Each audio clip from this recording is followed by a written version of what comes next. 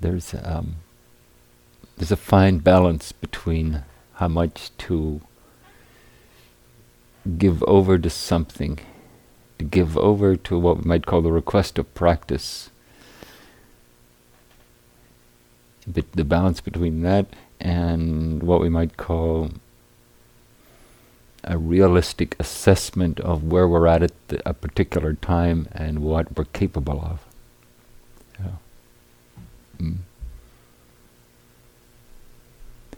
There's really no easy answer to it in my thinking. And in a way that's a good thing, right? If it was an easy answer, we'd just have the answer and then our inquiry would just go away. But it's a constant discovery, you know? Am I pushing too hard? Am I backing off too much? Just finding that point of balance. Yeah? Finding that edge. So I have a couple of public service announcements before I delve into Anapanasati. One is I noticed yesterday evening, and maybe it was the first evening, and many of us were tired, but after the sitting and then a 30-minute walk and then before the next sit. So I thought what we'd do this evening was after the sitting, we'll take like a 10-minute walking meditation and then sit. So we'll finish the formal evening earlier. So I hope that that will make it more available. There's something nice about finishing together and chanting the refuges together.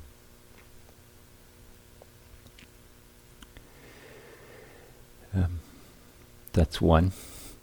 The second one is I put out a number of slots for interviews just to see how many people wanted an interview, and then they all filled up.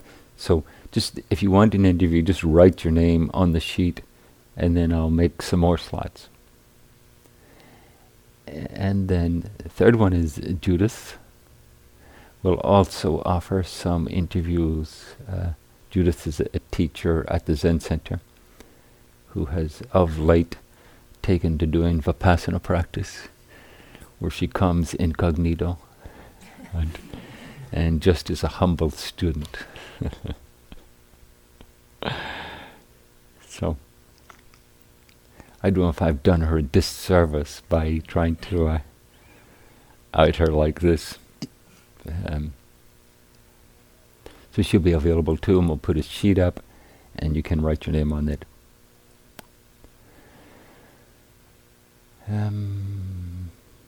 I think that's it.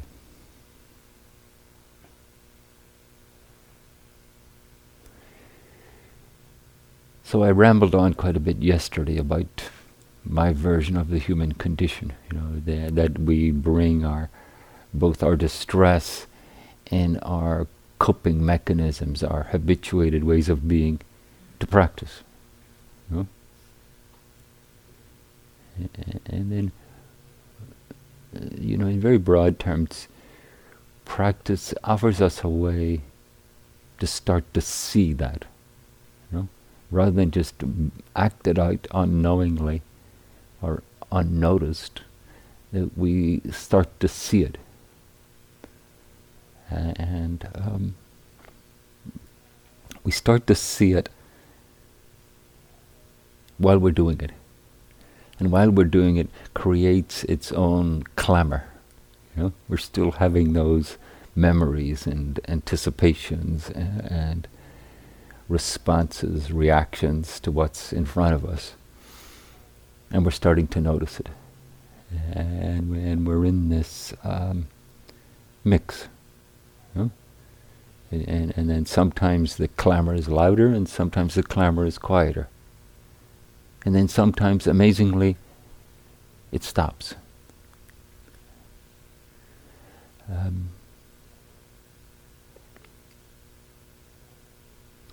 In a relatively short retreat like this, just 5 days,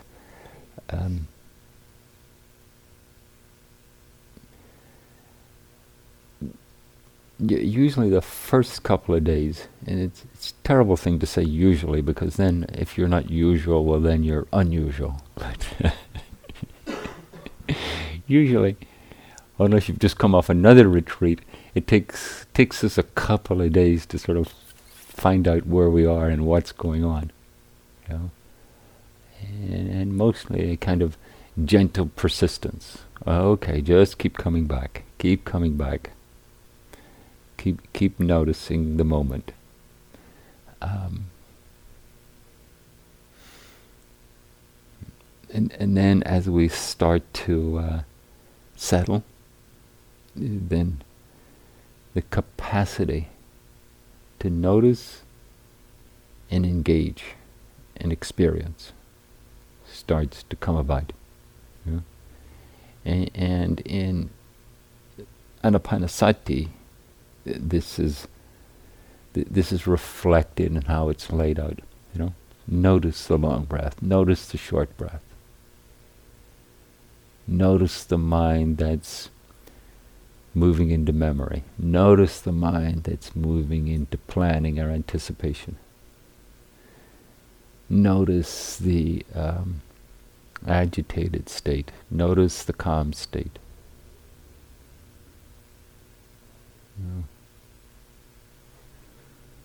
Notice when thinking is being grasped. Notice when it's allowed to just flow through.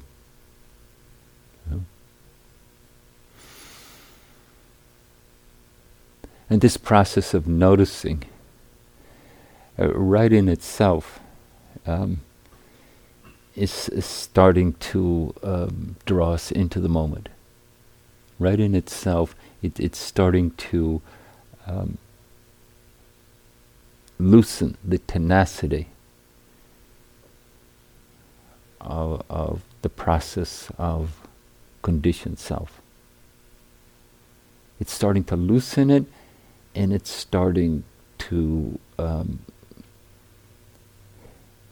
help it dissipate.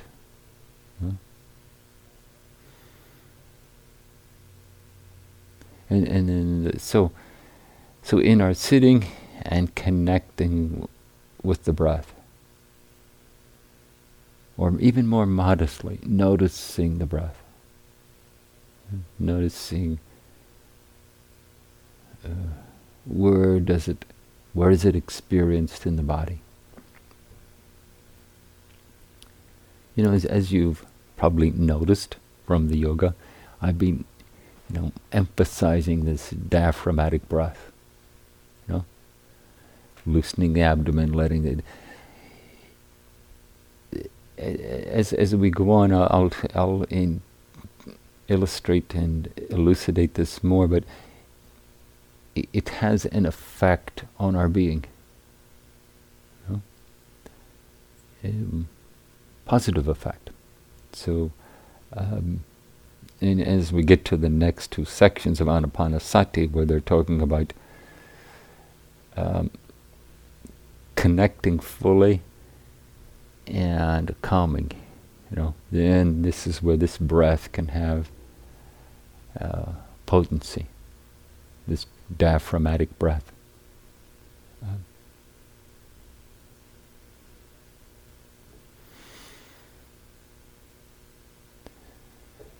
So in the first couple of days, as we're settling,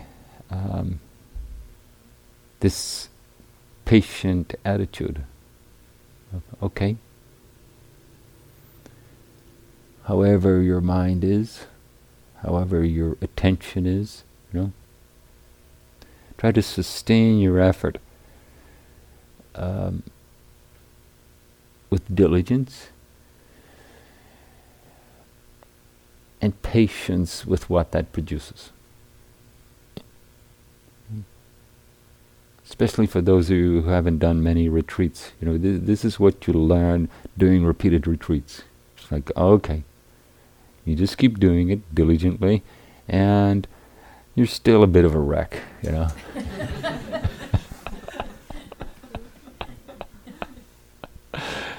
You're still bouncing around, mentally and emotionally. It's like, okay, just come back to the breath.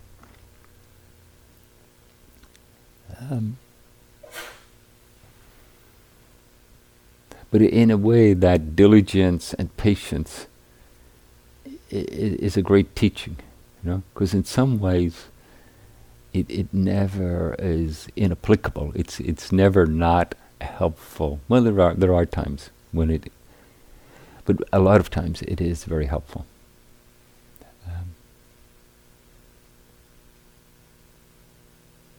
So this is how we're tutoring ourselves as we're settling in. Diligence and patience. And then hopefully the structure of the retreat helps that too. Is as best you can. Whatever is being offered, whether it's sitting or walking, try to stay with it.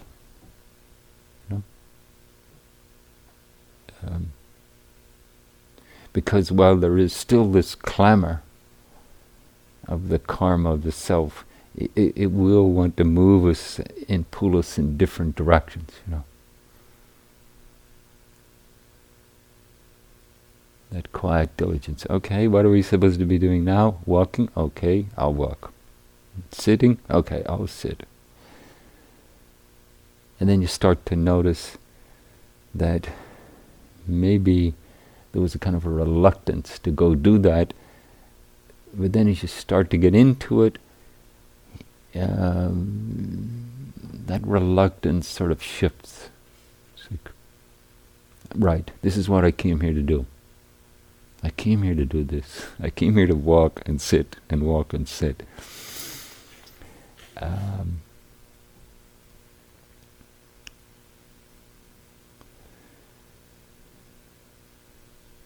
And part of the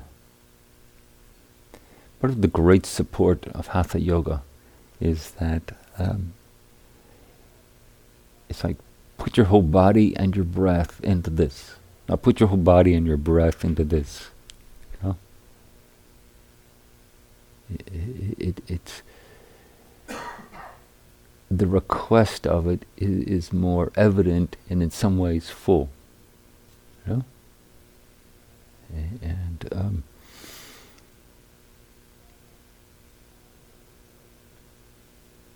And then even with Hatha Yoga, it's like as we engage it, we discover, put your whole body and breath into this, but also bring awareness, also bring attention. Also notice the experience. And then as you engage it more fully, experience the experience. Okay, where do you notice the stretch? Okay, now open up to that.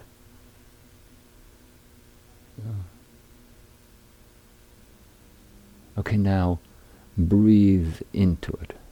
Like I was saying today, Okay, now just lie on your back, absorb what that stretch did, breathe into it. So the next section is in Anapanasati. Let me just see how Buddhadasa says, experiencing the whole body of breath, breathe out. Thus he trains himself or herself. Of course, back in those days, it was just himself. But that's another story.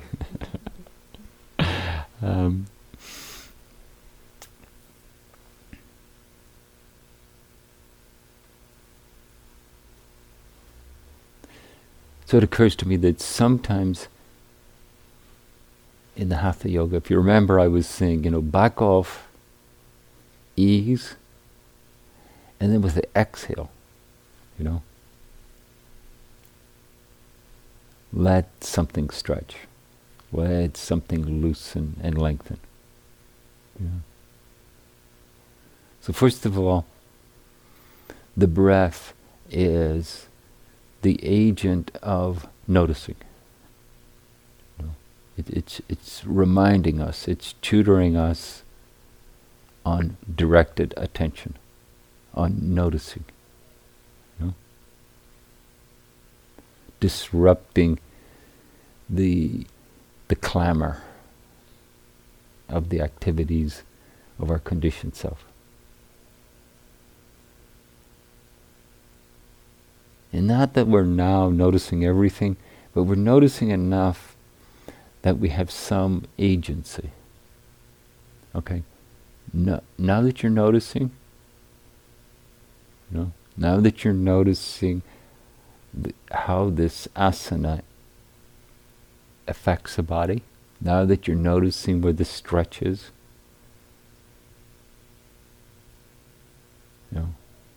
engage. Back off a little bit and notice ease. Let the breath ally with the ease. And as you engage the stretch again, let the breath facilitate the stretch. So I hope you could get a taste of that in the Hatha Yoga. And you'll have more opportunities to. And this is not an exotic, magic trick. We're doing this all the time, instinctively. We use the breath. The breath, sometimes we sigh. We release something that's being held, and we release it. The breath is an agent of release. Last night I was talking about even the breath even reflects when there's like a heart-opening emotion. When something happens where we feel a deep gratitude or inspiration, the breath softens, the body opens.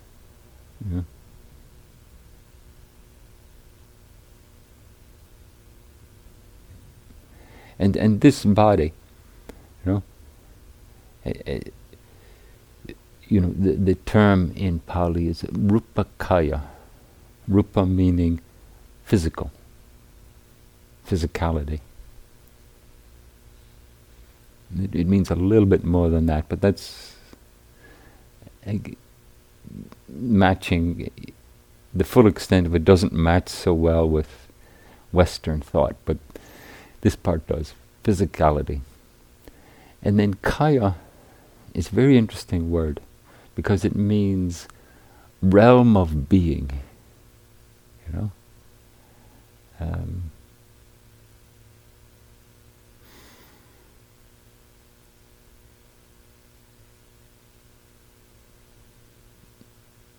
It's like you could say, each of us has our own realm of being of the self. The way we think, the way we feel, the way we interact. We sort of put together this sort of gestalt called the world according to me. It's a realm of being. The body is a realm of being. When we're thinking about it, we think about the arms, the legs, the head, and all that. And then when we engage it, it's not so much a collection of concepts. It starts to become a collection of physical sensations, a collection of physical being.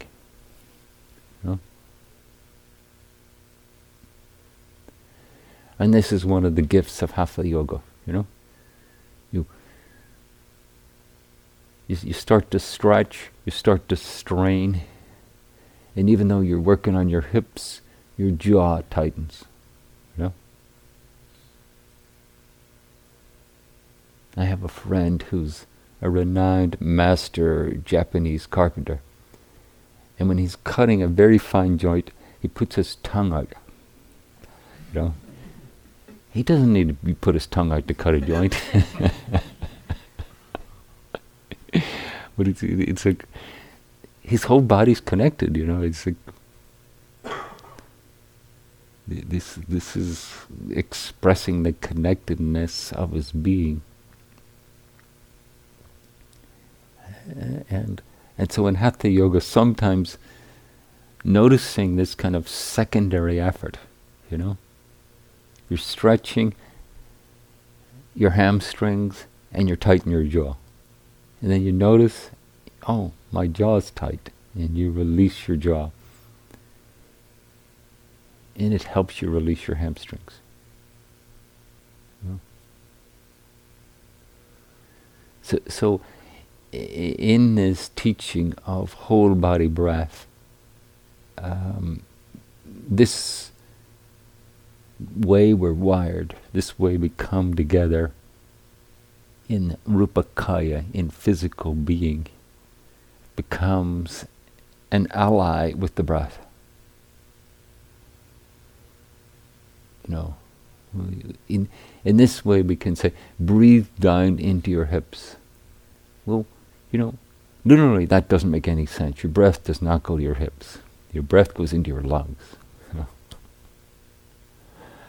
But in this realm of connectedness, you breathe down, and it feels, you can feel it in the hips. You know, you can, you know, you there can be an intense sensation in some part of your body, and you can feel like you're breathing into it. And it can have a positive effect. You know?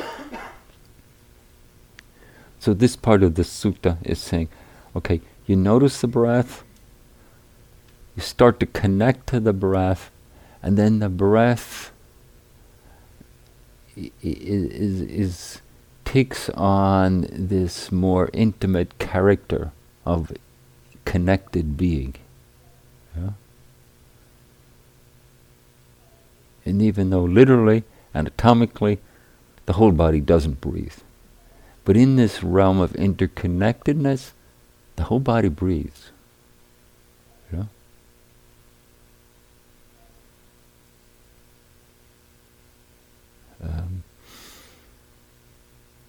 And so this says, she trains herself in this way. So I say to you, okay, back off a little bit, and then with the exhale, releasing with the exhale, let the exhale be an ally. Train in the breath, in the exhale, inviting release. Yeah.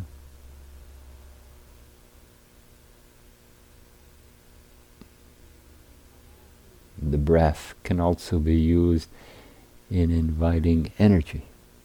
Yeah.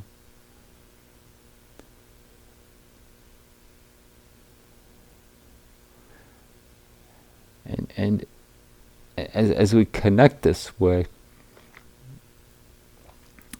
in a way we're shifting from the noticing, the directing energy, the directing attention to a more receptive attention. Yeah.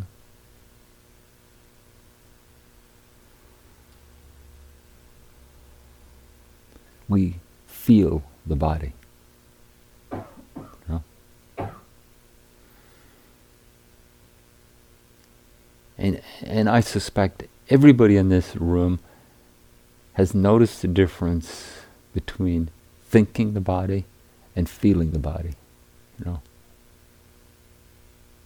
In part of our practice is, you know, oh, my shoulder hurts. Okay, what does this my shoulder hurts feel like? You know? when we hold it in the realm of thought, we're inclined to associate it with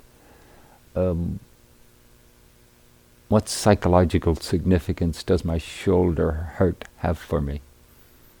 Is this something I should escape from? Is this something I should fix? Is this a dangerous event? As we move into experiencing, into feeling, we're literally moving beyond thought. And those associated psychological significances are not so energized. If we move completely beyond thought, they're not energized at all. But even in the interim, when that's still, there's still part of awareness, consciousness saying, my shoulder hurts, but there's also moving to the sensation, experiencing the sensation.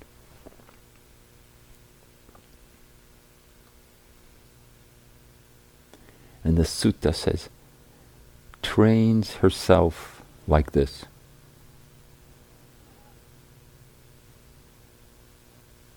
And this is a delicate phrase for us. Am I trying to suppress the conditioned existence? Am I trying to transcend it? Am I trying to obliterate it?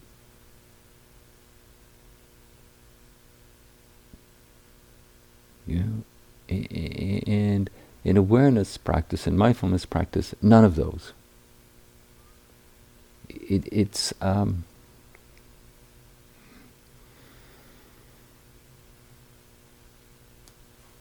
We're directing attention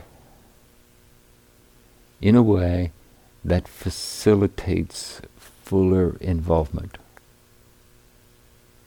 And so the whole trajectory of Anapanasati is we direct attention, we create a basis, and then we open up, and then we take in the full complexity of human experience.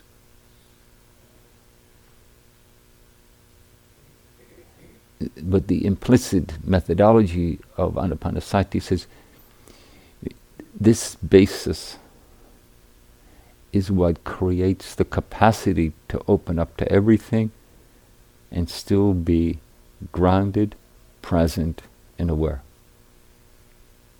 And then as we open up to everything teaches the Dharma. Everything teaches the nature of what is. Everything teaches the difference between getting stuck in it and exacerbating the difficulty and relating to it in a way that releases and allows presence and liberation.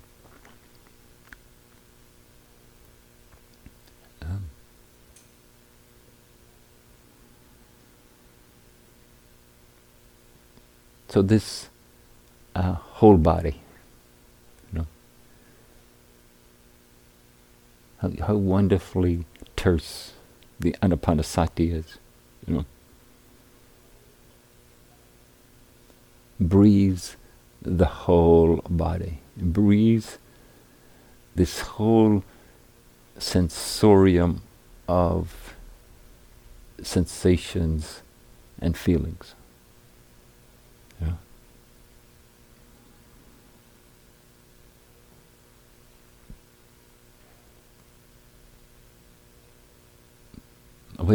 A way to explore this, which we'll do right now, if you can switch your minds in this way.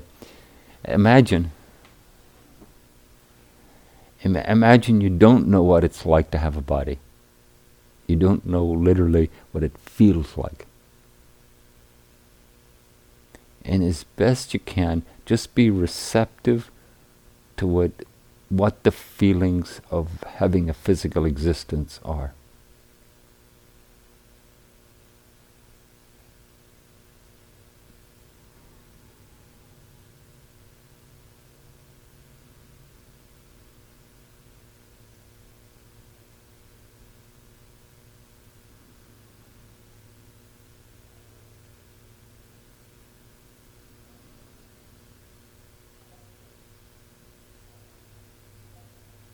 And now breathe it. Breathe that field of that sense sphere of sensation. Just breathe into it, breathe out of it.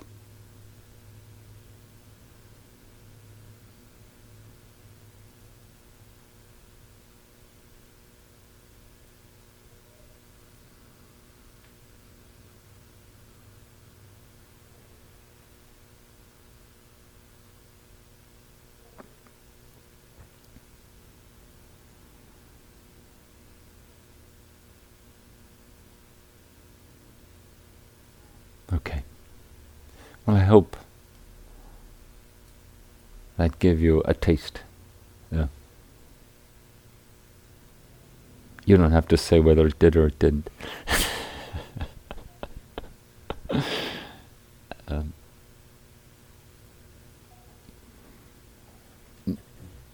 that as the breath,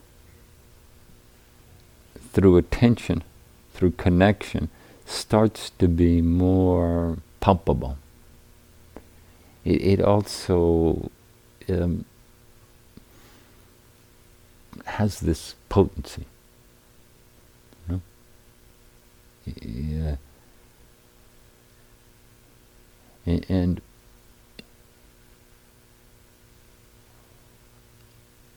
one way to engage this is in your sitting, you breathe, and you breathe everything, you know. You just breathe. If thoughts arise, don't make a distinction between the thoughts and the inhale. Just breathe everything, you know. And with the exhale, breathe everything. It's all the kaya. It's all the present. It's all what's happening in this present moment. So when it says breathe, the rupa kaya, what I didn't say earlier was that this rupa kaya is not only the physical as it rises at the sense doors, sound, smell, taste, touch, etc. Even the mind is rupa. The thoughts are just like the sound, like the smell, like the physical touch. You just breathe them all.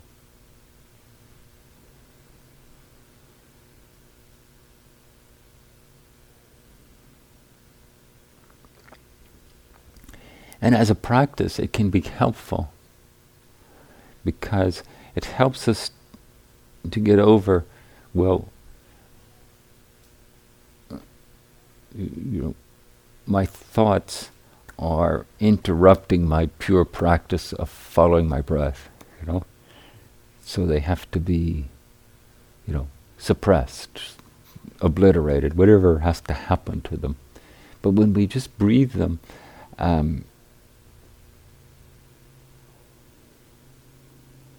they're part of whole body. Because if you do that little exercise that I said, don't know your body and just open up to feeling it, part of what you discover is there's no definite boundary to it. You know?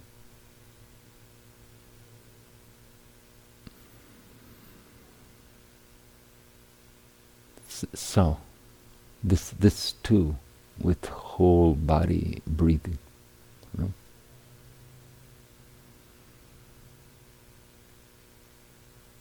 know? As we breathe into the stretch, you know, it's not just the tendons and ligaments and muscles that loosen, the mind loosens too.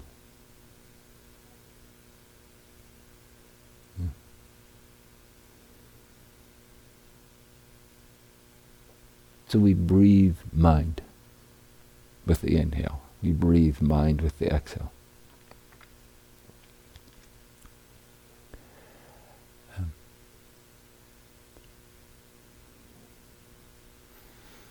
And we explore this, we train in it, we engage it. You know? And we discover, oh, well, when the mental clamor is louder, this way of experiencing existence is obscured. When the mental clamor is lower, and there's more connecting, there's more experiencing, it's more palpable. You know?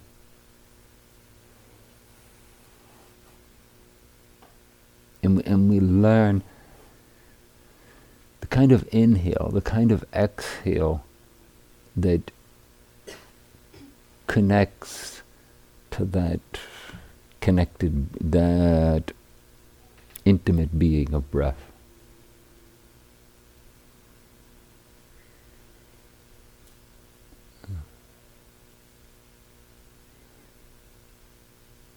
I hope that makes some sense to you. And even if it doesn't, I would say, explore in your own sitting. Explore as you allow inhale.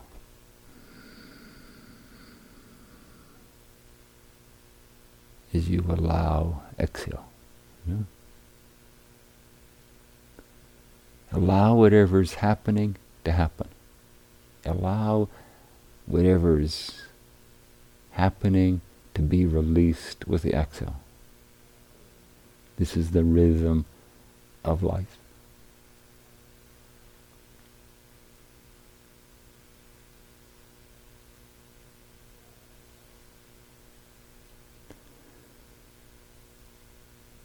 Buddhadasa says in his commentary, he says, this is complete training in Sila, Samadhi, and Panya. Quite a claim, huh? Right there, in connecting to the breath. Complete training in Sila, Samadhi, and Panya.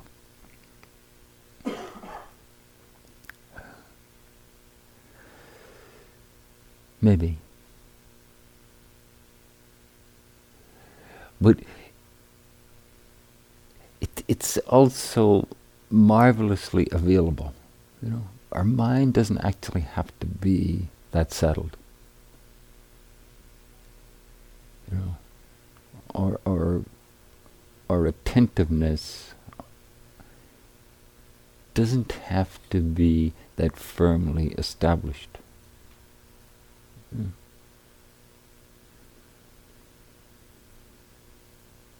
In each breath, you get another opportunity.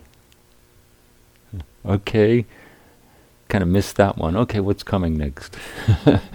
Looky here, it's another inhale.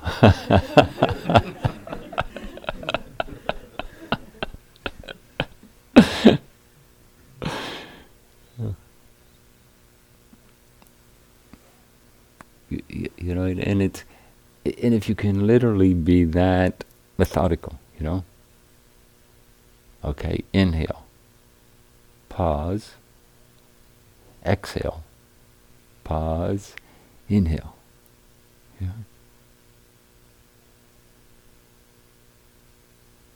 And can that deliberateness have something almost leisurely about it?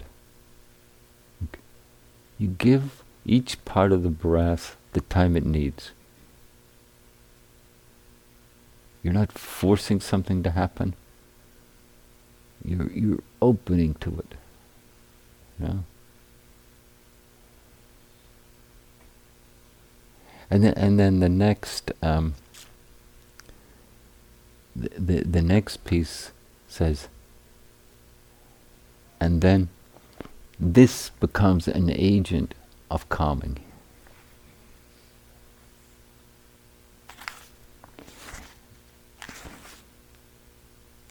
Calming the bodily formation, breathing out. Thus, she trains herself.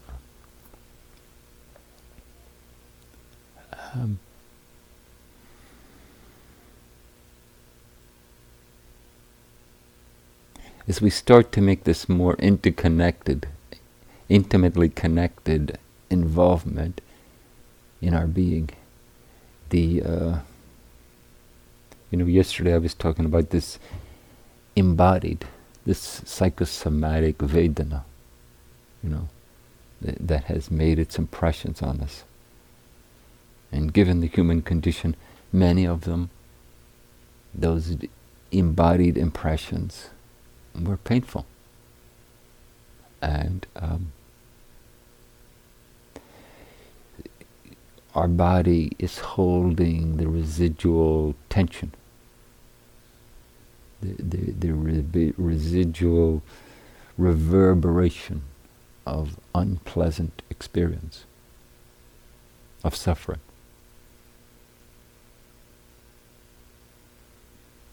And just as we can breathe in to the hip and let it soften, we can breathe in to our humanness. Maybe we want to call it our embodied Vedana, deep-seated emotions. We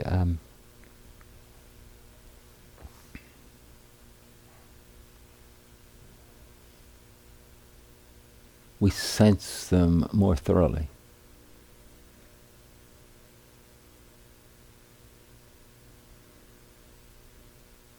Now, when we sense them with agitated mind or distressed mind, the clamor increases,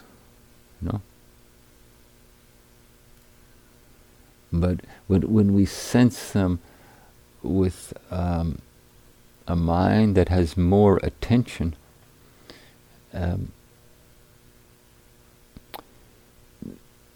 direct experiencing facilitates a calming.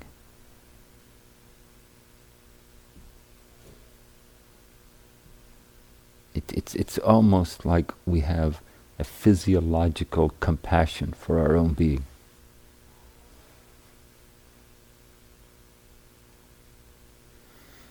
And as that very process is aroused, it's calming. Who doesn't want to have a physiological compassion for their own being?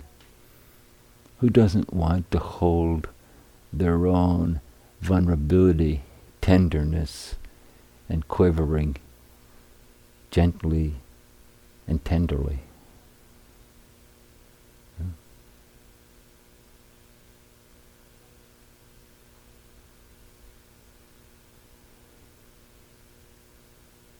It says in some of the suttas that when we start to experience this,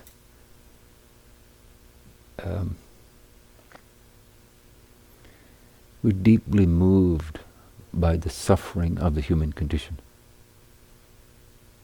It's like, this is what we all go through.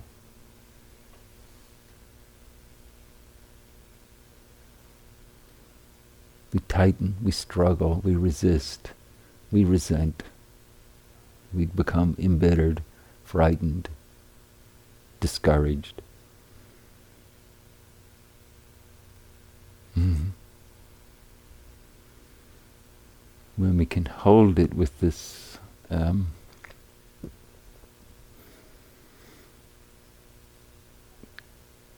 kind of intimate embrace,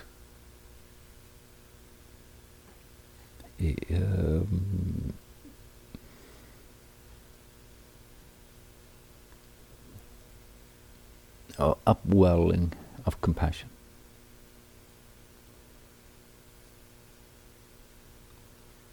And in the physiology of the being, a calming.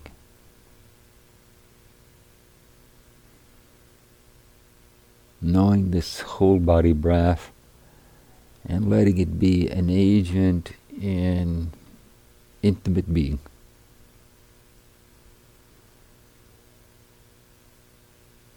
Letting it explore the tendrils of tension in our physiology.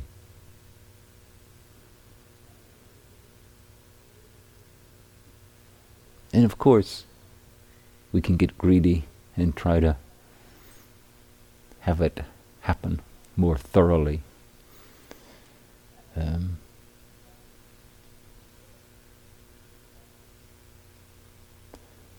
but it requires its own delicate touch. Just the same way using the breath to extend the stretch. It's a delicate touch. If you try to force it, try to make it more than it is at that particular moment, you lose connection. Something goes astray. Similarly with the breath.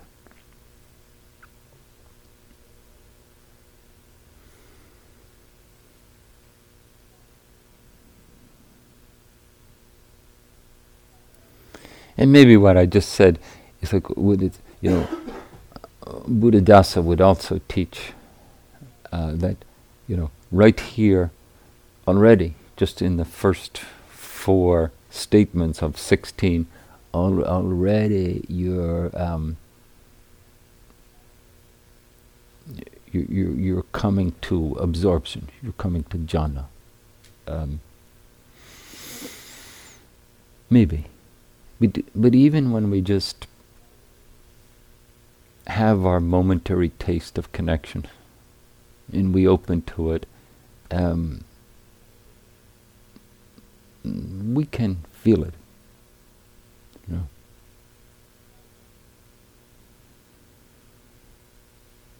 And even if we tighten back up, go back into our thoughts and lose that intimate connection to being, still, our body has learned something. Is the connection strong? Maybe not. But we can just keep patiently practicing. And keep coming back, rediscovering.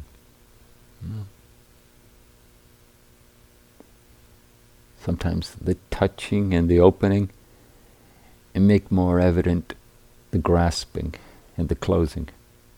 And that's our teaching. Oh. And then I grasp and close. And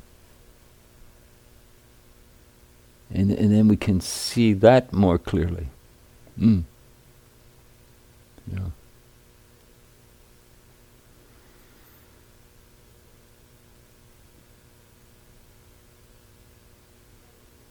Because our practice includes them both. Our practice includes opening and closing. It includes releasing and grasping.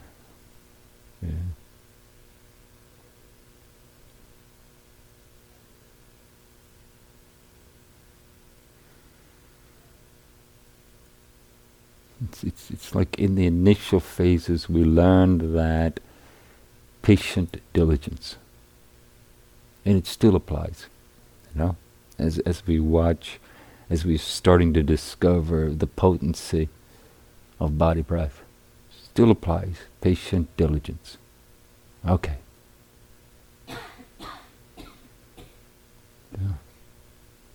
We have that moment of opening. So many of us go through. We have a period of meditation, and we have that intimate opening, and then we're kind of like, can't wait to get back to our cushion and do it again. And that very zeal to have, I want that special experience. I want more of it. With beautiful irony is the very thing, the grasping is the very thing that agitates and pushes it away.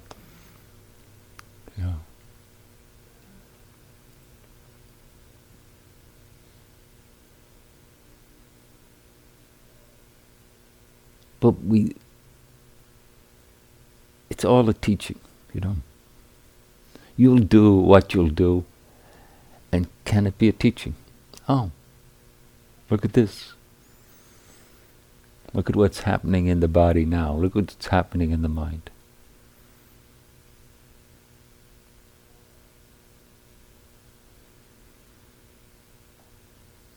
This holding like a big picture of your own process.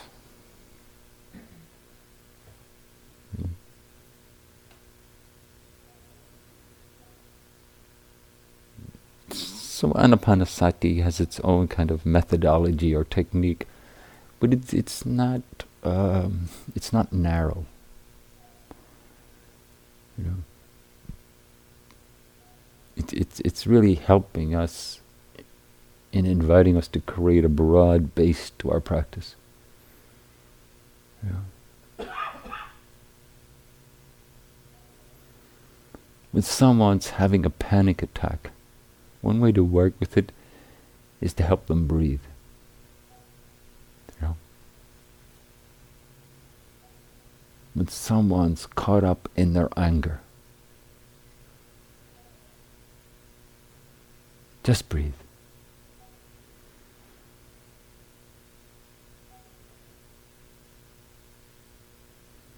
When someone's feeling vulnerable and despairing, just breathe.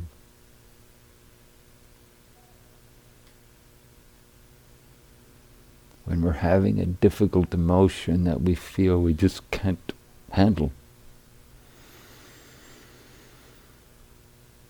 can you just take a breath, steady yourself?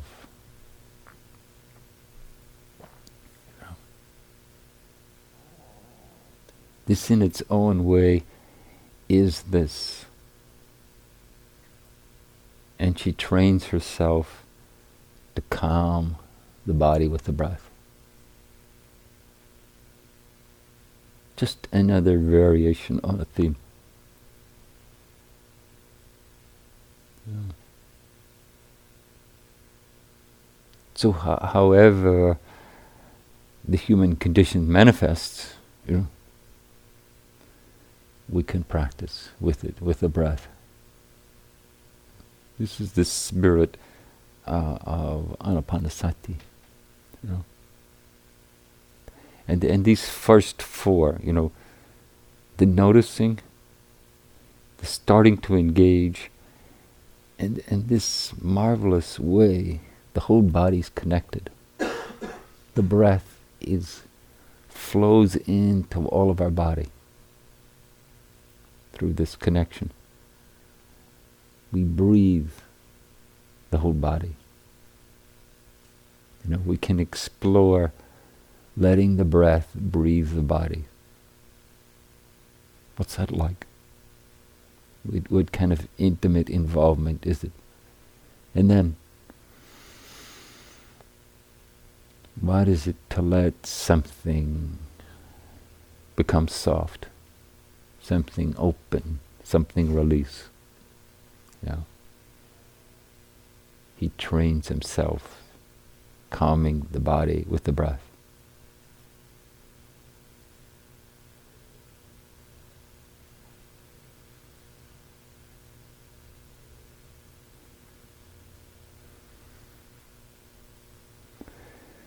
Okay, enough of that.